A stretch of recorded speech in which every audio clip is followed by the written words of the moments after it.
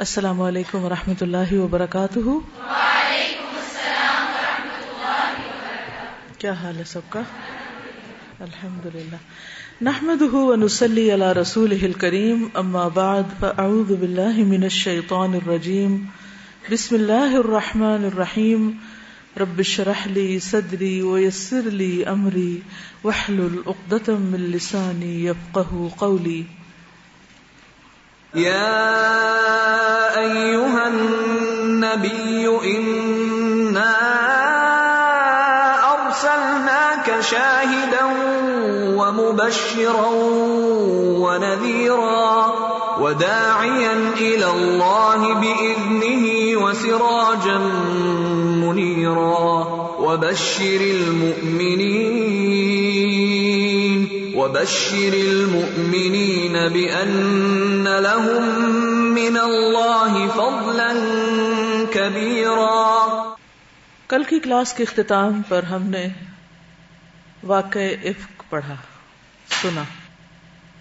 حضرت عائشہ رضی اللہ تعالی عنہا کی برات میں اللہ سبحانہ وتعالی نے آیات نازل فرمائی، گویا یہ آسمانی دفاع تھا، الہی دفاع تھا ایک خاتون کا، سیدہ عائشہ رضی اللہ تعالی عنہا کا۔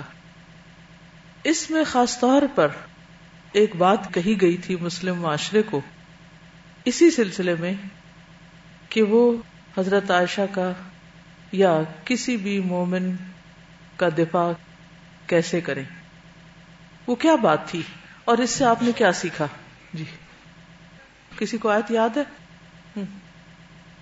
ھذا افک مبین لولا، شابش، ٹھیک ہے۔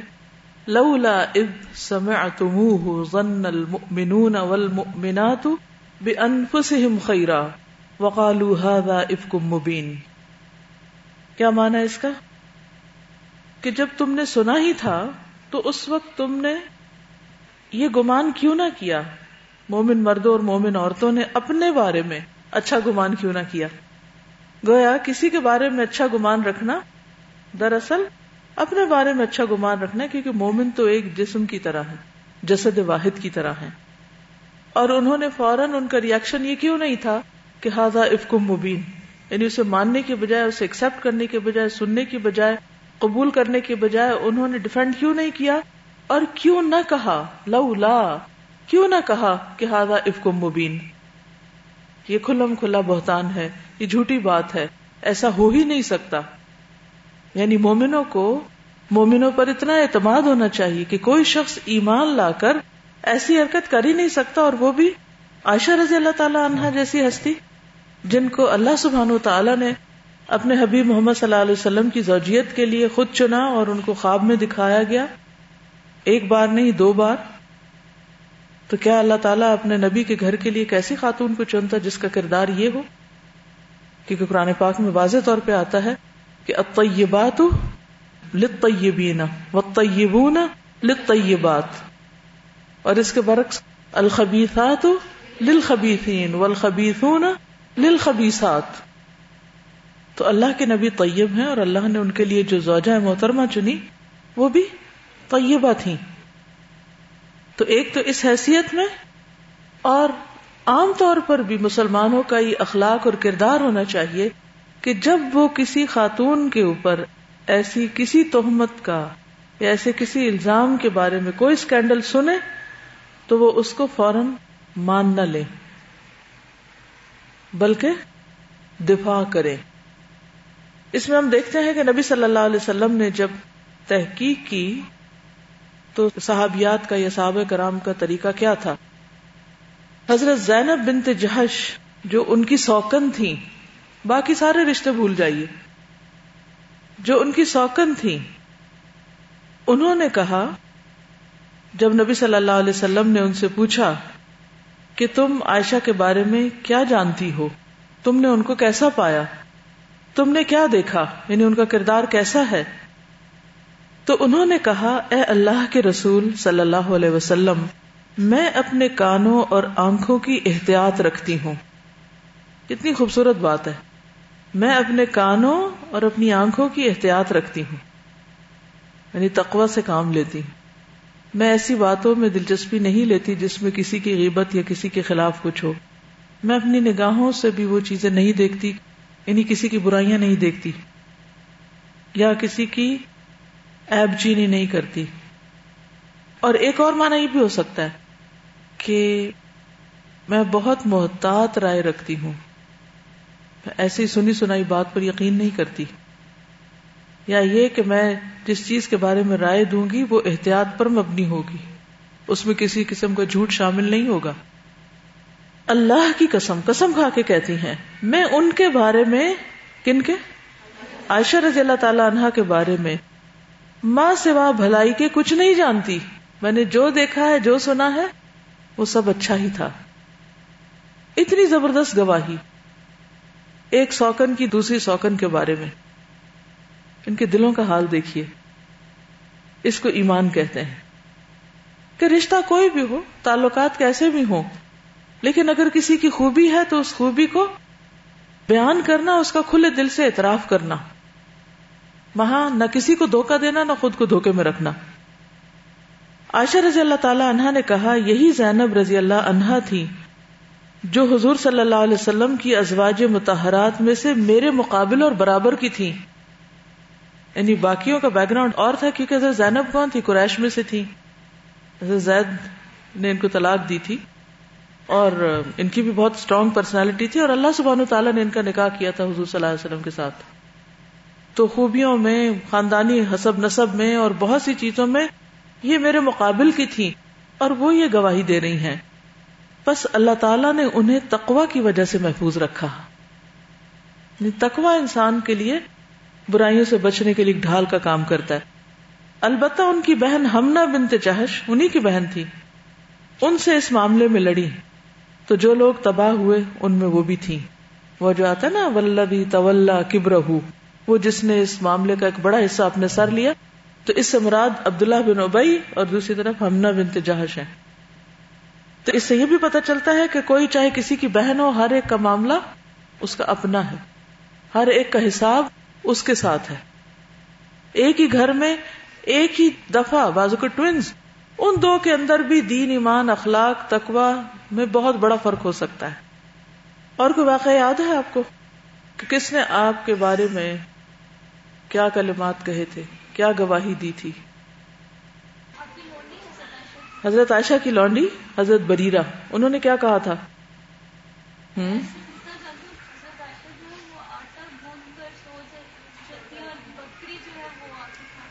بالکل، انہوں نے بھی یہی کہا تھا کہ اللہ کی قسم میں ان میں کوئی عیب نہیں جانتی. البتہ ایسا ہو جاتا تھا کہ سو جایا کرتی اور بکری آ کر ان کا گندھا ہوا آٹا کھا جاتی. رسول اللہ صلی اللہ علیہ وسلم کے بعد صحابہ نے ڈانٹ کر ان سے کہا، یعنی بریرہ سے کہا کہ سچ سچ کیوں نہیں کہہ دیتی، یعنی جو ہے واضح طور پر کہو. تو انہوں نے کہا سبحان اللہ، میں ان کو اس طرح جانتی ہوں جس طرح سنار کھرے سونے کو جانتا ہے. ایک اور روایت میں یہ الفاظ ملتے ہیں، میں ان کو اس طرح جانتی ہوں جس طرح سنار کو پتا ہوتا ہے کہ سونا کھرا ہے یا کھوٹا ہے، کہ میں ان کے قریب رہنے والی ہوں، مجھے پتا ہے وہ کون ہے. اچھا، اس میں ایک طرف تو مومنوں کا کردار اور مومنات کا کردار آتا ہی ہے، قریب کے لوگوں کا، دوسری طرف خود حضرت عائشہ کا کردار بھی تو میٹر کرتا ہے نا، کہ ان کا کردار ایسا تھا کہ آس پاس کے لوگ ان کے بارے میں اس طرح کی گواہی دے رہے تھے. یہ دونوں طرف کی بات تھی نا. تو ہمارے لیے کیا سبق ہے اس میں؟ جی ہاں، ایک عورت کے پاس اس کی سب سے قیمتی دولت اس کا کردار ہوتا ہے، اس کی عزت، عصمت، عفت ہوتی، سب سے نازک چیز. لہذا ایسے شبہات کے مواقع سے بھی بچے. کوئی کام، کوئی چیز، کوئی جگہ ایسی کہ جس سے آپ کے اوپر کوئی شک بھی کرے، اس کے بھی پاس نہ پٹکے. ایسی تمام چیزوں سے پرہیز کرے. مثلاً وہ کیا چیزیں ہو سکتی ہیں ایسی کہ جن سے ایک عورت کو بچنا چاہیے تاکہ اس کے اوپر کوئی تہمت نہ آئے؟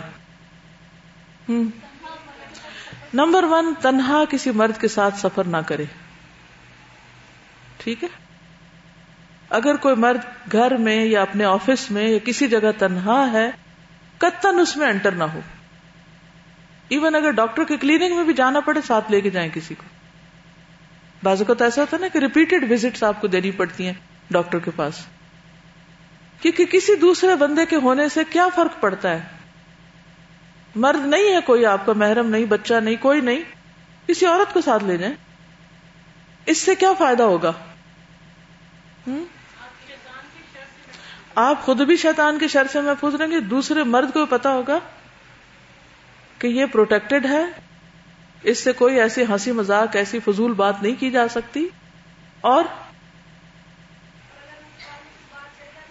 کوئی اور بات نہیں کر سکے گا کہ وہ اکیلی نہیں ہے، ساتھ کوئی جا رہا ہے.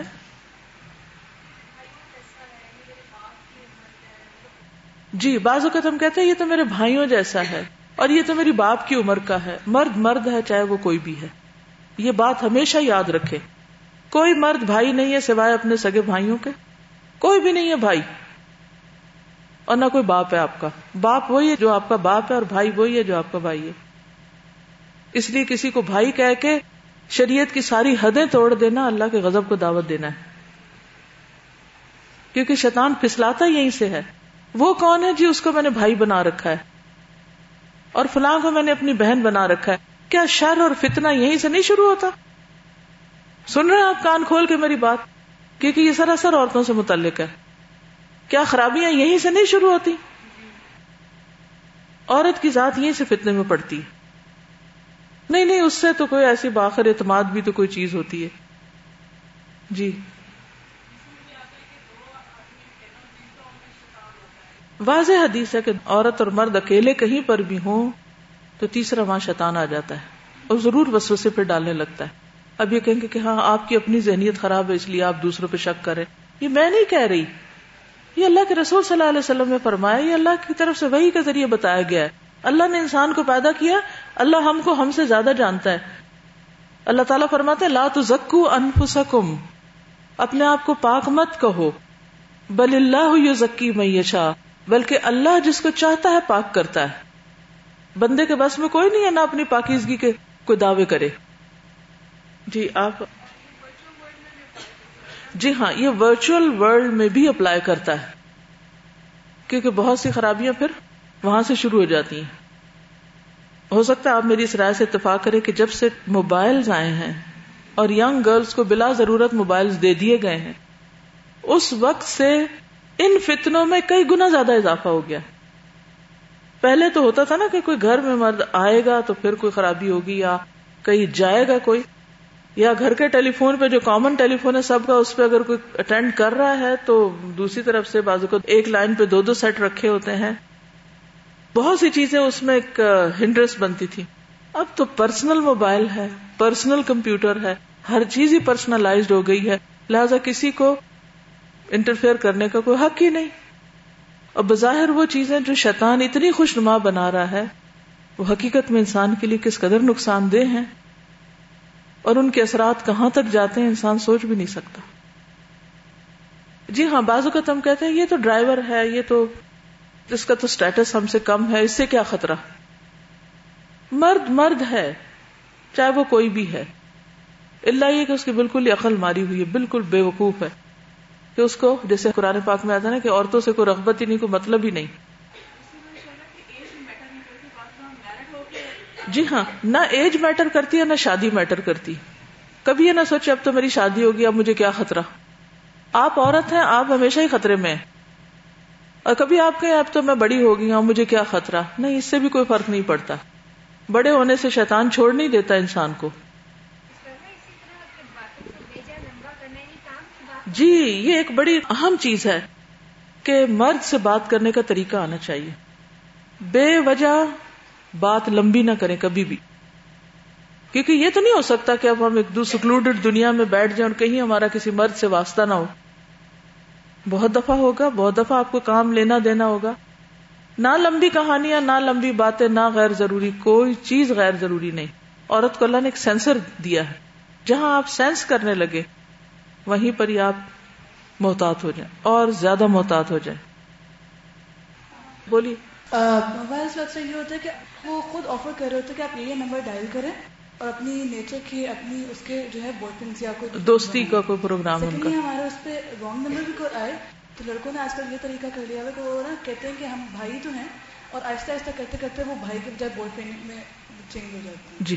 اور جو آپ یہ بات کی تھی نا کہ کس طرح بات کرنی ہے، تو ہم جب دکان پہ جاتے ہیں تو ہم دکاندار سے اتنا مطلب ریٹ کم کروانے کے لیے 5-10 روپے کم کروانے کے لیے اتنا ایمان بیچ کے آ جاتے ہیں ان پہ کہ بالکل. بہت برا لگتا ہے. یعنی 5-10 روپے کم کرانے کے لیے ہنسی مذاق سے باتیں کرنا، اور بعض اوقات حجاب پہن کے کہکے لگانا نقاب کے پیچھے سے کیا کیا ساؤنڈ کرتا ہے. پھر کسی کی ذاتی زندگی میں دلچسپی لینا، کیا مطلب ہے اس سے؟ کیا ضرورت ہے؟ کیا یہ لغو اور بیکار غیر ضروری چیزوں میں نہیں آتا؟ وہ آپ کے لگتے کیا ہے کہ آپ ان کے بارے میں پوچھیں کہ آپ کون ہیں اور کیا ہیں.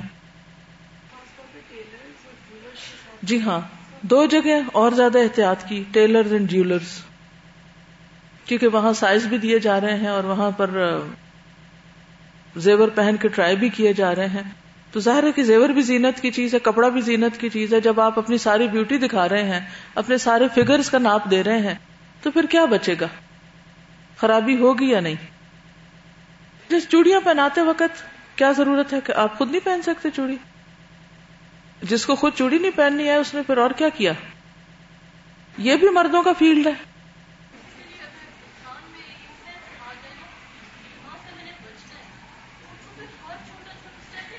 بالکل ایگزیکٹلی، بچانا ہی بچانا ہے. بالکل. تو اصل بات یہی ہے کہ آپ کے اندر وہ سینس ہو کہ اللہ نے اس کو حرام قرار دیا اور میرے فائدے میں کیا ہے، میری اس دنیا کی زندگی اور آخرت کی زندگی کو بچانے کے لیے کیا ہے، اس لیے مجھے بچنا ہی بچنا ہے. پھر طریقے کوئی نہیں آپ کو بتائے گا کہ دایاں ہاتھ بچانا ہے کہ بایاں بچانا ہے کہ انگلی بچانی ہے کہ پاؤں بچانا ہے، بس بچنا ہے اس سے. تو بہرحال اصل بات یہ ہے کہ انسان اس طرح کا معاملہ، ایسا کوئی اسکینڈل یا ویسے کوئی بات کسی کے بارے میں سنے تو اس کا دفاع کرے. رسول اللہ صلی اللہ علیہ وسلم نے فرمایا، مسلمان دوسرے مسلمان کا بھائی ہے، بس اس پر ظلم نہ کرے اور نہ اس پر ظلم ہونے دے. یعنی کوئی اور کر رہا ہو تو اس کو بھی روکے. جو شخص اپنے بھائی کی ضرورت پوری کرے اللہ اس کی ضرورت پوری کرے گا. جو شخص کسی مسلمان کی مصیبت کو دور کرے اللہ تعالیٰ اس کی قیامت کی مصیبتوں میں سے ایک مصیبت کو دور کرے گا. یعنی اگر کوئی کسی ایسی مصیبت میں ہے، ٹربل میں ہے، تو کیا کرے؟ اس کو اس سے نکالے. مثلا اگر کوئی لڑکی کسی ایسے ٹریپ میں پھنس چکی ہے تو کیا کرنا چاہیے؟ اس کو نکالنا چاہیے، اس کی مدد کرنی چاہیے، اس کو اچھی نصیحت کرنی چاہیے، اس کو انکریج کرنا چاہیے کہ وہ غلط زندگی چھوڑ کر صحیح رستے پر آئے، نہ کہ ایسا ماحول دیا جائے کہ اور لوگ بھی اس میں پھنس جائیں. کیونکہ اب ایسے سلسلے بھی چلے ہوئے ہیں کہ بعض اوقات لوگ ایک دوسرے کو غلط نمبر دے رہے ہوتے ہیں کہ اس نمبر پہ فون کرو، فلاں لڑکے سے بات کرو. اور معصوم لڑکیاں وہ صرف ہنسی دل لگی کی خاطر ایسے ہی فون کر کے بیکار میں پھنس جاتی ہیں. حاصل کیا ہوتا ہے؟ نتیجہ کیا نکلتا ہے؟ بتائیے. بدنامی ہوتی ہے. اب نہ صرف اپنی بدنامی ہوتی ہے، ماں باپ کی، پورے خاندان کی، فیوچر تباہ ہو جاتا ہے. پچھلے کیے کرائے پہ پانی پھرتا ہے.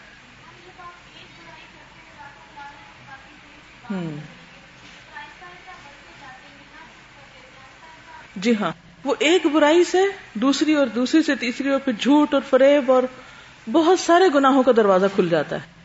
نمازوں میں لذت ختم ہو جاتی ہے، نیکی اور دین کے کاموں سے انسان دور ہو جاتا ہے. جی میں ایکسپیرینس شیئر کرنا چاہوں گی کہ کالج میں نے اپنی بہت ساری کلاس میٹس کے یہ تجربے دیکھے ہیں کہ وہ لڑکوں سے بات سٹارٹ کرتی ہیں، لڑکیاں جو ہے انہیں ٹریپ کر لیتے ہیں، کیونکہ لڑکیاں نارملی جو ہے وہ سمپل ہوتی ہیں، معصوم ہوتی ہیں. لڑکے پہلے انہیں ایک اسٹیپ پہ لاتے ہیں، اچھا تم یہ کر لو، تو وہ بیچاری معصوم ہوتی ہیں، وہ کر لیتی ہیں. پھر دوسرا اسٹیپ کہتے ہیں اچھا اب یہ کر لو، وہ کر لیتی ہیں. لڑکوں کے لیے ہر اسٹیپ پرانا ہوتا جا رہا ہوتا ہے اور وہ ہر اسٹیپ کو یہ سمجھ کے کرتی جا رہی ہوتی ہے کہ شاید اس سے میں اب اس کے زیادہ قریب ہو جاؤں گی، اب میں اس سے اس کے اور زیادہ قریب ہوتی جاؤں گی. ہوتا کیا ہے کہ لڑکے کے لیے ایک اسٹیپ پرانا آ گیا، وہ کہے گا اچھا اب تم میرے ساتھ یہ کرو، وہ بھی اس کے لیے پرانا ہو جاتا ہے، وہ کہتا ہے اچھا اب تم یہ کر لو، وہ بھی کر لیتی ہے. ساری لمٹس کراس کر لی، سب کر لیا. لڑکے کے لیے وہ لڑکی پرانی ہوگی، اسے چھوڑ دیا، اب نئی لڑکی کی تلاش ہوئی، اور لڑکیاں وہیں بیٹھ جاتی ہیں کہ اب میرے ساتھ کیا ہو گیا، اور وہ ٹوٹلی اسپوائل ہو جاتی. تو تو لڑکے اس کو انجوائمنٹ لے رہے ہوتے ہیں, وہ کہہ رہے ہوتے ہیں اچھا چلو یہ نہیں ہے, چلو لیٹس ٹیک another girl, اب یہ نہیں ہے تو اس کو لے لو. تو بی اویئر. پاکستان میں ایک گروہ ایکٹیو ہوا ہے جو لڑکے لڑکیوں کو دوستی کے آفرز کرتے ہیں, جیسے نمبرز ٹی وی پہ اور مختلف جگہوں پہ موبائلز پہ دیے جاتے ہیں کہ دوستی کریں. اور تو وہ لوگ پہلے لڑکیوں کو اور لڑکوں کو ٹریپ کرتے ہیں, پھر ان لوگوں کو افیکٹڈ کرتے ہیں ایڈس وغیرہ سے اور ہیپاٹائٹس وغیرہ سے, پھر ان لوگوں کو باقاعدہ ان سے کام کروایا جاتا ہے اور پھر انہیں قادیانی بننے کی دعوت دی جاتی ہے. اور وہ اس حد تک ان کو ٹریپ کرتے ہیں کہ وہ, ایک لڑکے نے اپنی سٹوری بتائی تھی کہ وہ کس طرح سے ٹریپ ہوا تھا, اور اس نے بتایا تھا کہ وہ پورا گروہ کام کر رہا ہے اور بہت ایکٹیولی کام کر رہا ہے اور بہت زیادہ لوگوں کو افیکٹو بنا رہا ہے.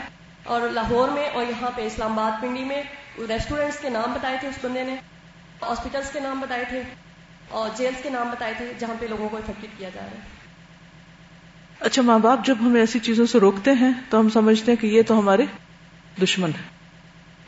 میں یہ چیز شیئر کرنا چاہوں گی, ہم اکثر سمجھتے ہیں کہ لڑکیاں بہت نادان ہوتی ہیں, کوئی بھی اگر اس سے مسٹیک ہو گئی وہ نادان ہے. جی آج کل میڈیا اتنا زیادہ اسٹرانگ ہے, میرے خیال میں یہاں پر جتنی لڑکیاں بیٹھی ہوئی ہیں وہ مجھ سے بھی زیادہ میچور ہیں. 9th-10th کی اسٹوڈنٹس کو بھی اتنی سینس آ چکی ہے کہ اگر وہ ایک نمبر لے رہی ہیں تو ان کو ان کے سینسز نہیں ہے کہ وہ بہت بیوقوفی والی حرکت کر رہی ہیں.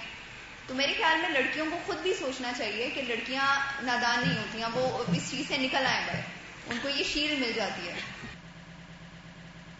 میں یہ شیئر کرنا چاہوں گی, کالج میں پڑھتے تھے تو میری میڈم نے ایک بات بتائی تھی کہ مرد کی نیچر ایسی ہے کہ اسے انگلی پکڑاؤ تو ہاتھ پکڑے گا, ہاتھ پکڑاؤ تو بازو پکڑے گا. اور دوسرا یہ اکثر دیکھا ہے کہ مارکیٹس میں لڑکیاں بل وغیرہ بناتی ہیں تو مرد حضرات پیچھے اپنا نمبر پرسنل بھی لکھ دیتے ہیں.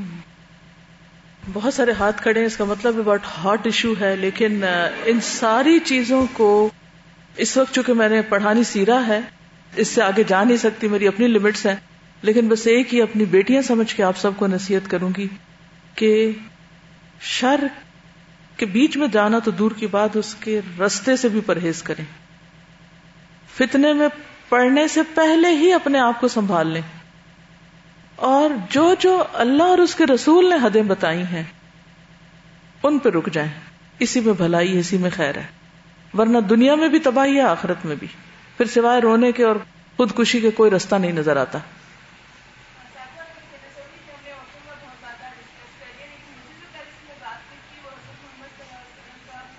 نہیں, عام طور پہ نہ مائیں بات کرتی ہیں اس ٹاپک پہ, نہ کوئی اور کرتا ہے.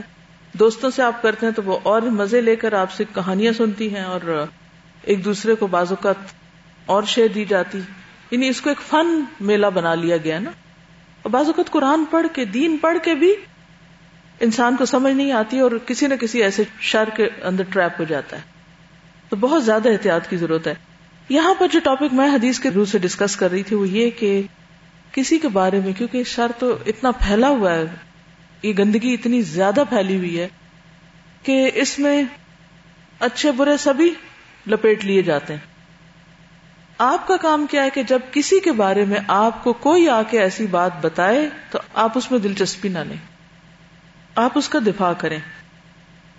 نبی صلی اللہ علیہ وسلم نے فرمایا کہ مومن مومن کے لیے آئینہ ہے, مومن مومن کا بھائی ہے, کہ اس کے نقصان کو روکتا ہے. کوئی چیز جو اس کو نقصان دینے والی ہے اس سے اس کو اس نقصان سے بچاتا ہے, اور اس کی پیٹھ پیچھے اس کا دفاع کرتا ہے. اس کی پیٹھ پیچھے کاٹتا نہیں ہے, بیک بائٹ نہیں کرتا, بلکہ اس کا دفاع کرتا ہے. ایک اور حدیث میں آتا ہے جو شخص اپنے مسلمان بھائی کی عزت کا دفاع کرتا ہے تو اللہ تعالیٰ پر حق ہے کہ اس سے قیامت کے دن جہنم کی آگ کو دور کر دے. نبی صلی اللہ علیہ وسلم نے فرمایا جس نے اپنے بھائی کی غیر موجودگی میں, ایبسنس میں, اس کی پیٹھ پیچھے اس کی مدد کی, یعنی وہ خود نہیں تھا اپنا دفاع کر سکتا, اس پہ جھوٹے الزام لگ رہے ہیں, لیکن کوئی اور آگے آتا ہے اور اس کا دفاع کرتا ہے, اللہ اس کی دنیا اور آخرت میں مدد کرے گا. بعض اوقات ہمیں پتا ہوتا ہے کہ ایک شخص نے ایسے کوئی غلط کام نہیں کیا اور آپ چشمدید گواہ ہوتے ہیں, لیکن آپ اپنے اندر کریج ہی نہیں پاتے کہ آپ دوسرے کو کہیں یہ بات غلط ہے. اسی لیے اس کا اجر اتنا بڑا رکھا گیا. نبی صلی اللہ علیہ وسلم نے فرمایا ان من ارب الربا, سب سے بڑا سود یہ ہے, ربا کی سب سے بڑی قسم یہ ہے کہ مسلمان کی عزت پر ناحق زبان تان کو دراز کیا جائے, یعنی مسلمان کی عزت پر اپنی زبان لمبی کی جائے، یعنی فضول باتیں کی جائیں، کسی کے بارے میں غلط تبصرے کیے جائیں. اور کسی کا دفاع کرنا، یعنی ہم سب، یعنی ساری گفتگو آج کی جو ہے نا، اس میں صرف ایک بات سیکھ لیجئے کہ مسلمان کا مسلمان کو ڈیفینڈ کرنا، یعنی مجھے کسی کو ڈیفینڈ کرنا، میں نے اپنے اندر کیا عادت لانی ہے یا کیا خوبی پیدا کرنی ہے یا کیا کریج لانی ہے کہ اگر کسی کے خلاف کوئی بات کی جا رہی گی تو مجھے اس کو ڈیفینڈ کرنا ہے. کیونکہ اللہ سبحانہ و تعالیٰ مومن مردوں عورتوں کو ڈیفینڈ کر رہے ہیں. پھر حضرت عائشہ کو ڈیفینڈ کیا، جبریل علیہ السلام کو ڈیفینڈ کیا، حضور صلی اللہ علیہ وسلم کو بارہا ڈیفینڈ کیا.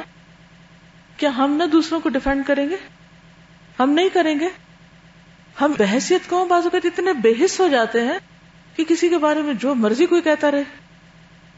ہاں اگر کوئی برائی کرے تو ہم ضرور شامل ہو جائیں گے، مگر کسی کو اس سے روکنا وہ ہم نہیں کر پاتے. پھر اسی طرح یہ ہے کہ صحابہ کرام جو تھے وہ بھی ایک دوسرے کو ڈیفینڈ کرتے تھے. کعب بن مالک کہتے ہیں کہ میں حضور صلی اللہ علیہ وسلم کے ساتھ کسی غزوے میں پیچھے رہا تھا. کون سا تھا؟ تبوک. آپ نے فرمایا کعب کہاں ہیں؟ پوچھا کہ وہ آئے نہیں. کدھر ہیں؟ ایبسنٹ ہیں. بنی سلمہ کے ایک آدمی نے کہا یا رسول اللہ وہ تو اپنے حسن و جمال پر ناز کرنے کی وجہ سے پیچھے رہ گئے ہیں. یہ ان کو بڑا خیال ہے کہ بڑا خوبصورت.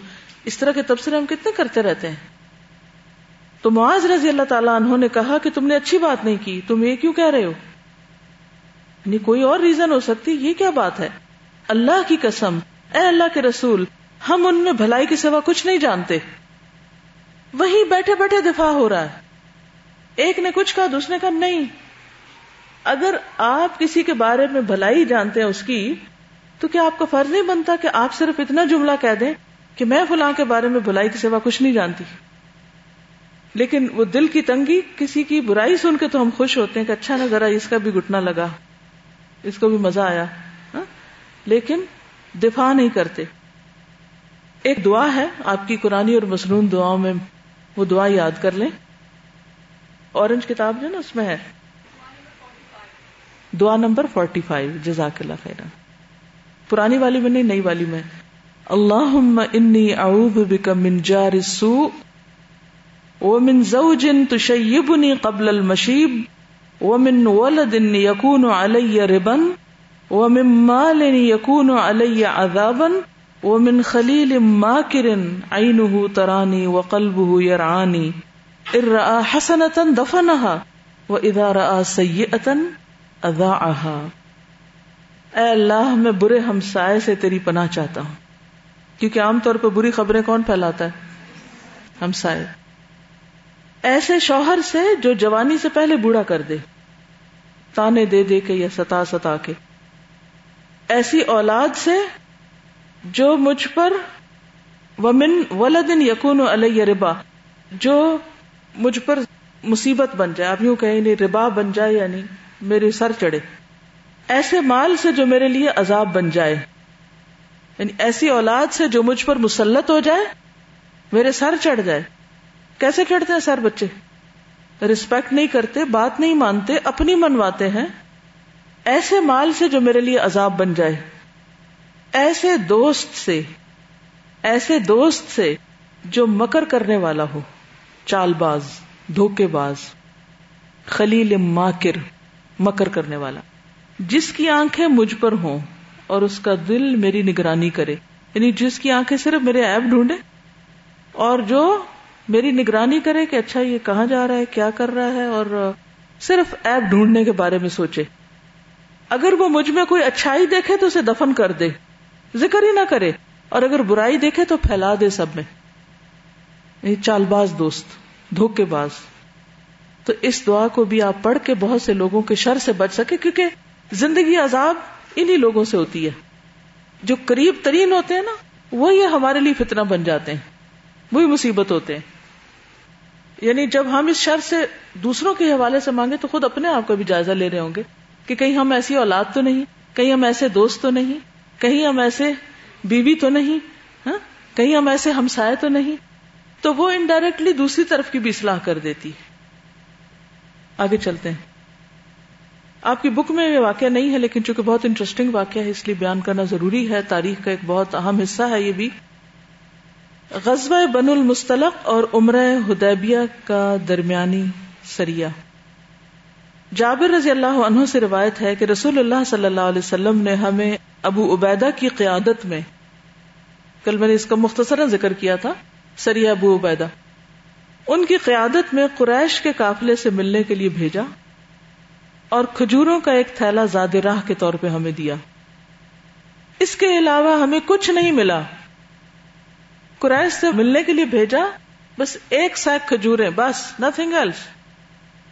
ہم میں سے کتنے لوگ جائیں گے؟ کھانے کو تو کچھ دے نہیں رہے اور آپ ہمیں اتنے بڑے کام کے لیے بھیج رہے ہیں، ہمیں کیا مل رہا ہے؟ کل بھی آپ دیکھیے کہ جو عبداللہ بن عتیق کا واقعہ ہے اور ان کے ساتھ خزرج کے باقی لوگ، انہوں نے والنٹیئر کیا تھا کہ اوس نے یہ کام کیا ہے، ہمیں بھی کچھ موقع ملنا چاہیے. ہم اپنے آپ کو پیش کرتے ہیں اور جا کے کام کر کے آئے. دنیا کی ہر ترقی یافتہ قوم میں لوگوں کی فوجوں کی فوجیں ہیں والنٹیئر ورک کے لیے. مسلمانوں میں یہ کانسیپٹ ہی نہیں رہا. حالانکہ دور اول میں آپ دیکھیں صحابہ کرام ہو، اصحاب صفہ ہو، یہ جتنی جنگیں لڑ رہے ہیں سب والنٹیئرز ہیں.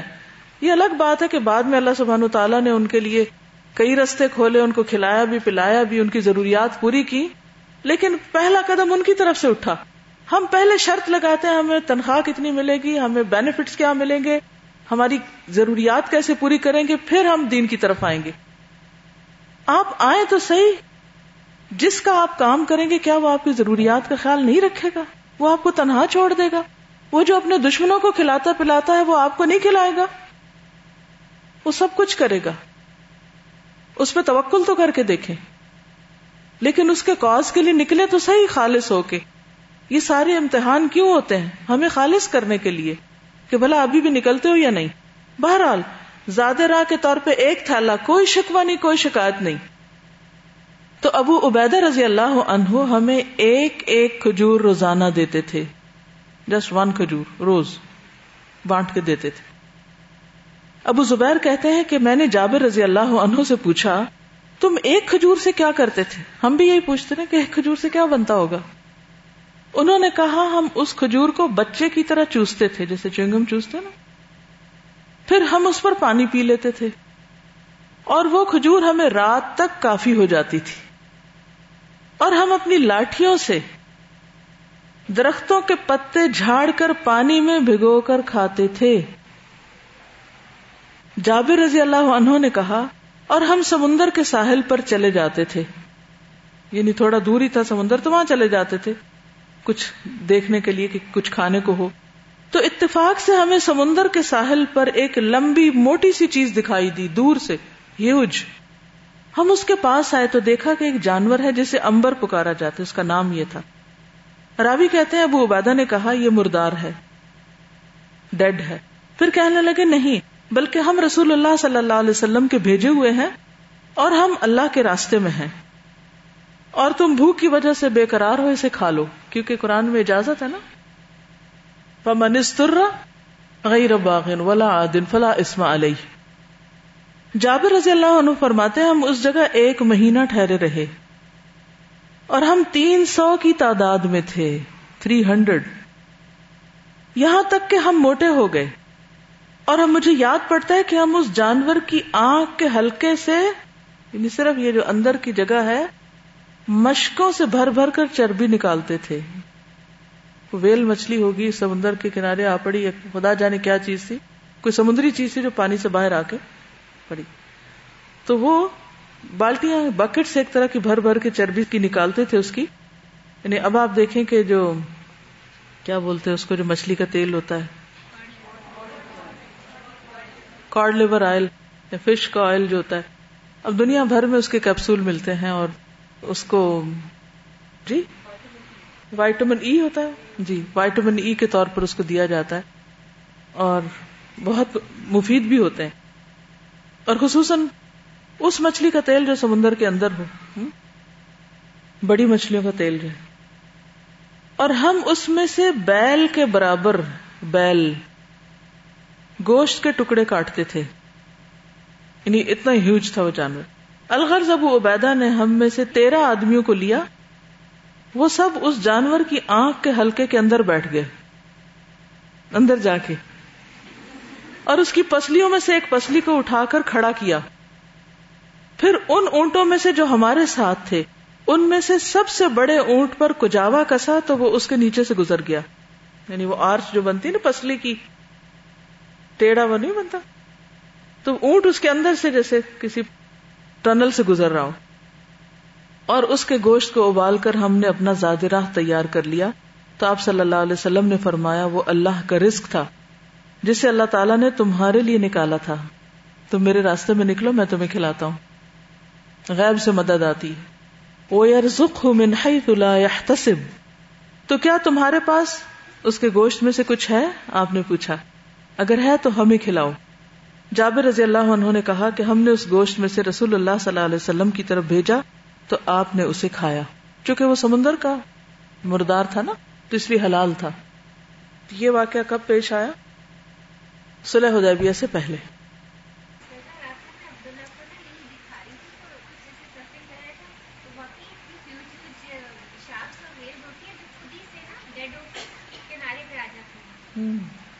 کہتے ہیں کہ اپنے بیٹے کو یہ دکھا رہی تھی کہ کچھ واقعی شارکس اینڈ ویلز ایسی ہوتی ہیں کہ جو ڈیڈ ہو کر پانی ان کو باہر پھینک دیتا ہے اور کنارے پہ آ جاتی ہیں تاکہ انسان ان سے فائدہ اٹھائے. اللہ نے انسانوں کے لیے رزق للعباد، رزق پیدا کیا. سلمہ بن اقوا کے بارے میں نے آپ کو بتایا تھا نا کہ بہت تیز دوڑتے تھے، تو آج میں نے ان کے بارے میں پڑھا. ابن حجر نے لکھا ہے کہ گھوڑے سے زیادہ تیز دوڑتے تھے وہ، اس لیے وہ چڑھے پہاڑ پہ آواز لگائی اور اس کے بعد پیچھے دوڑ گئے تیر اٹھا کے، اور ان کو جا پکڑا اونٹوں کو. آپ کو بھی دوڑنا آتا ہے کہ بیٹھ بیٹھ کے چلنا بھی بھول گئے؟ آپ لوگ جو ہاسٹل میں خاص طور پہ دوڑ کے مقابلے کیا کریں اور انعام دیا کریں. چلیے. یا ایھا النبی انا ارسلناک شاہدا ومبشرا ونذیرا وداعیا الی اللہ بإذنہ وسراجا منیرا وبشر المؤمنین بأن لهم من اللہ فضلا کبیرا. عمرہ حدیبیہ ذی القعدہ 6 ہجری، صفحہ نمبر 258. عمرہ کے لیے روانگی اور حدیبیہ میں پڑاؤ.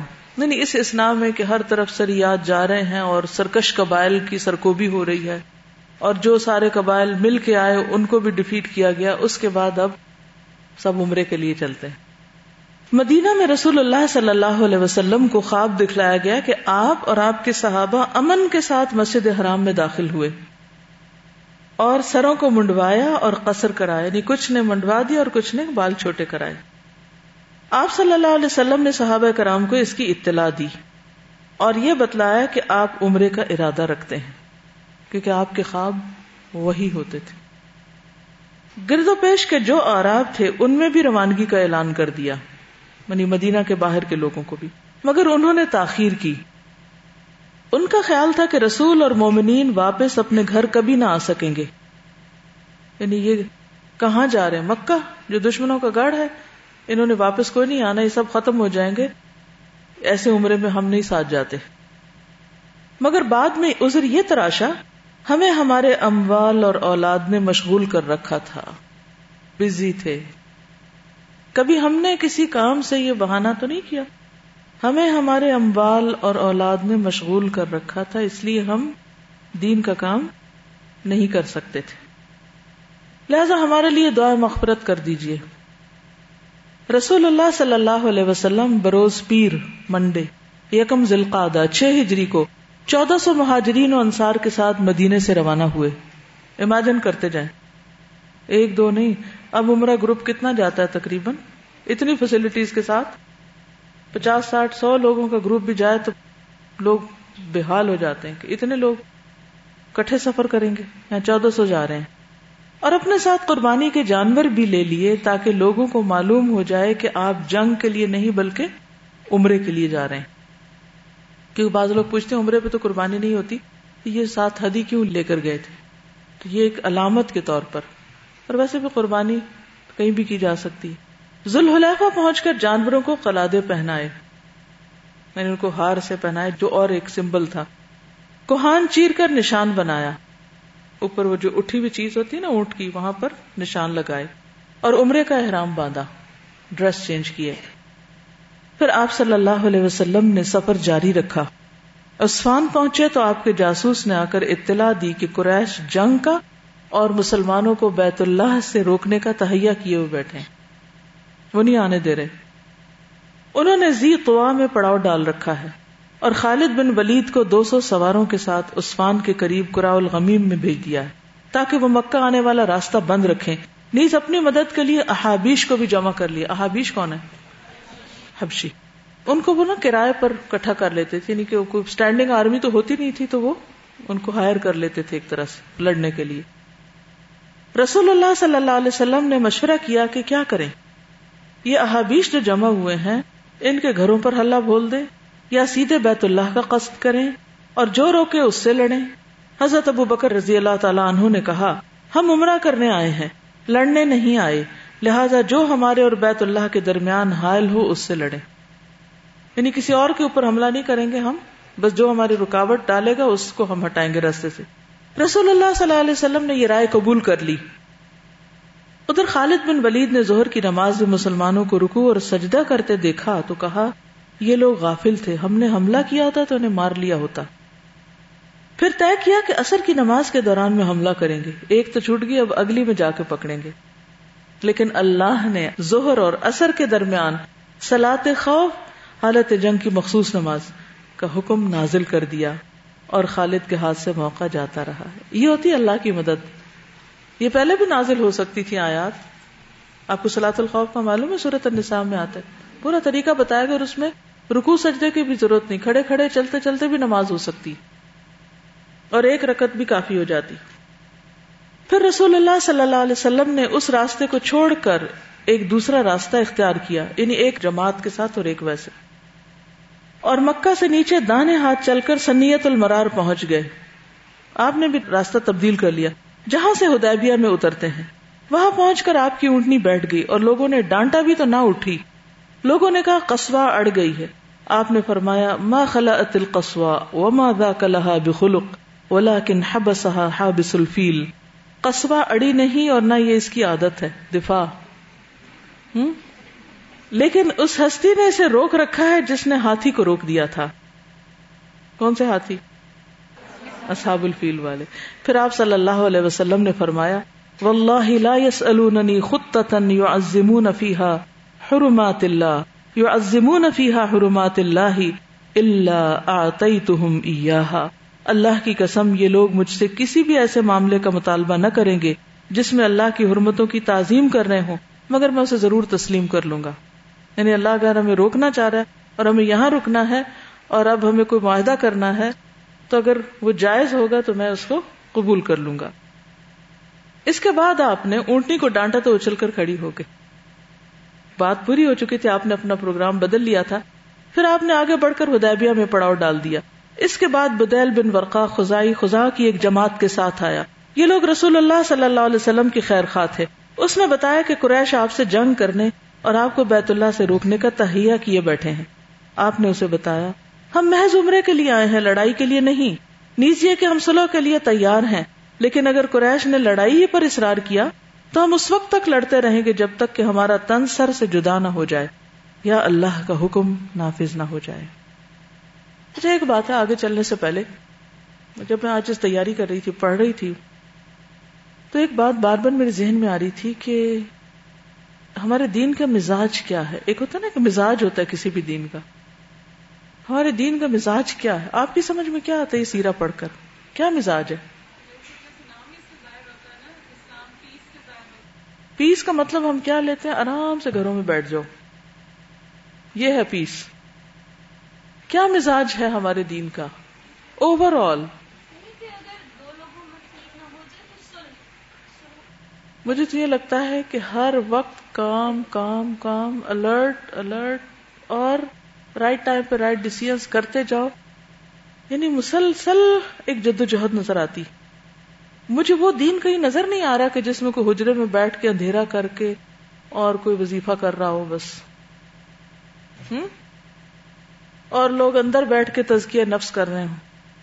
یہ تزکیہ نفس کہاں سے ہو رہا ہے؟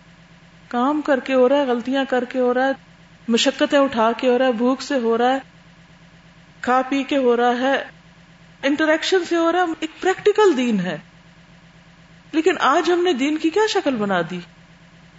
انہیں دین کے نام پر ایسی ایسی پریکٹسز ہم نے جاری کر دی ہیں جن کا کوئی ثبوت ہی نہیں کہیں. کتنے سادے پریکٹیکل لوگ ہیں, کتنے فوکس ہیں کہ کام کرنا ہے, اور جہاں ان کو کال ملتی ہے فوراً اٹھ کے تیار ہو جاتے ہیں. تھوڑا ملتا زیادہ ملتا ہے, کوئی رکاوٹ نہیں, کوئی چیز. اور یہاں اونٹنی رک گئی ہے تب بھی کوئی مسئلہ نہیں, وہاں بھی پازیٹیو ہیں, وہاں بھی خیر ڈھونڈے کہ اس میں بھی کوئی خیر ہے. سینس کر گئے نا آپ کہ لگتا ہے کہ ہمیں کچھ اپنے ارادوں کو بدلنا پڑے گا, وہی بدل لیا.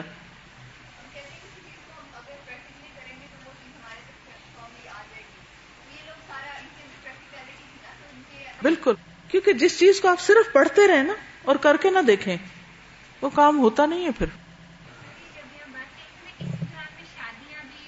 جی ہاں, اسی دوران شادی ہو رہی ہے, فوتگی ہو رہی ہے, بچے پیدا ہو رہے ہیں, طلاق ہو رہی ہے, واقعہ پیش آ گیا ہے, سب کچھ چل رہا ہے, سب کچھ ہو رہا ہے ساتھ کے ساتھ.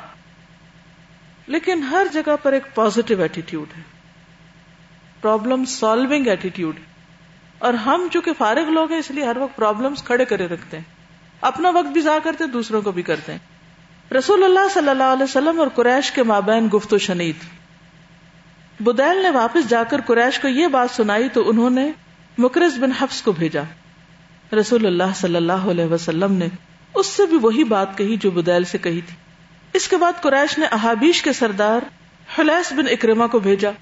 جب وہ نمودار ہوا تو رسول اللہ صلی اللہ علیہ وسلم نے صحابہ کرام سے فرمایا, ھذا من قوم يعظمون الہدی فابعثوها له. یہ شخص ایسی قوم سے تعلق رکھتا ہے جو قربانی کے جانوروں کا بہت احترام کرتی ہے, لہذا جانوروں کو کھڑا کر دو. ساروں نے لائن میں جانوروں کو کھڑا کر دیا, کلادے پہنے ہوئے تھے انہوں نے. کتنی حکمت پر مبنی بات ہے نا, کہ مزاج کو سمجھا. جو پہلے بھی ہم نے بات کی تھی نا کہ خوشگوار زندگی کا راز کیا کہ لوگوں کے مزاج سمجھیں. صحابہ کرام نے جانوروں کو کھڑا کر دیا اور خود بھی لبیک پکارتے ہوئے اس کا استقبال کیا. کیا منظر ہوگا. اس نے یہ کیفیت دیکھی تو کہا سبحان اللہ. یعنی پہلے تو نیگوشیشنز ہو رہی ہیں, باتیں ہو رہی ہیں, سمجھایا جا رہا ہے, نئی بات بن رہی تو آپ نے کہا اب عمل کر کے دکھاؤ کہ ہم کیوں آئے. Practical demo. اس نے یہ دیکھا تو کہا سبحان اللہ, ان لوگوں کو بیت اللہ سے روکنا ہرگز مناسب نہیں. بھلا یہ کیا کہ لخم اور جزام اور ہمیر کے لوگ تو حج کریں دور دراز کے علاقوں سے, اور عبد المطلب کا بیٹا بیت اللہ سے روک دیا جائے. بیت اللہ کے رب کی قسم قریش برباد ہوئے, یہ لوگ عمرہ کرنے آئے ہیں. قریش نے یہ بات سنی تو کہا کہ بیٹھ جاؤ, تم اعرابی ہو, تمہیں چال بازیوں کا علم نہیں. اس کے بعد قریش نے عروہ بن مسعود ثقفی کو بھیجا. اس نے آ کر رسول اللہ صلی اللہ علیہ وسلم سے بات کی. رسول اللہ صلی اللہ علیہ وسلم نے اس سے بھی وہی کہا جو بدیل سے کہا تھا. اس نے کہا اے محمد صلی اللہ علیہ وسلم, اگر آپ نے اپنی قوم کا صفایا بھی کر دیا تو کیا آپ نے پہلے کسی عرب کے متعلق سنا ہے کہ اس نے اپنی ہی قوم کا صفایا کر دیا؟ اور اگر دوسری صورت پیش آئی, یعنی آپ کو شکست ہوئی, تو میں آپ کے گرد ایسے اوباش لوگوں کو دیکھ رہا ہوں جو اسی لائق ہیں کہ آپ کو چھوڑ کر بھاگ جائیں. عروہ بن مسعود ثقفی کا مکالمہ آپ دیکھیے ذرا. اس پر حضرت ابو بکر نے عروہ کو لات کے حوالے سے ذلیل کرتے ہوئے کہا کہ کیا ہم حضور صلی اللہ علیہ وسلم کو چھوڑ کر بھاگیں گے؟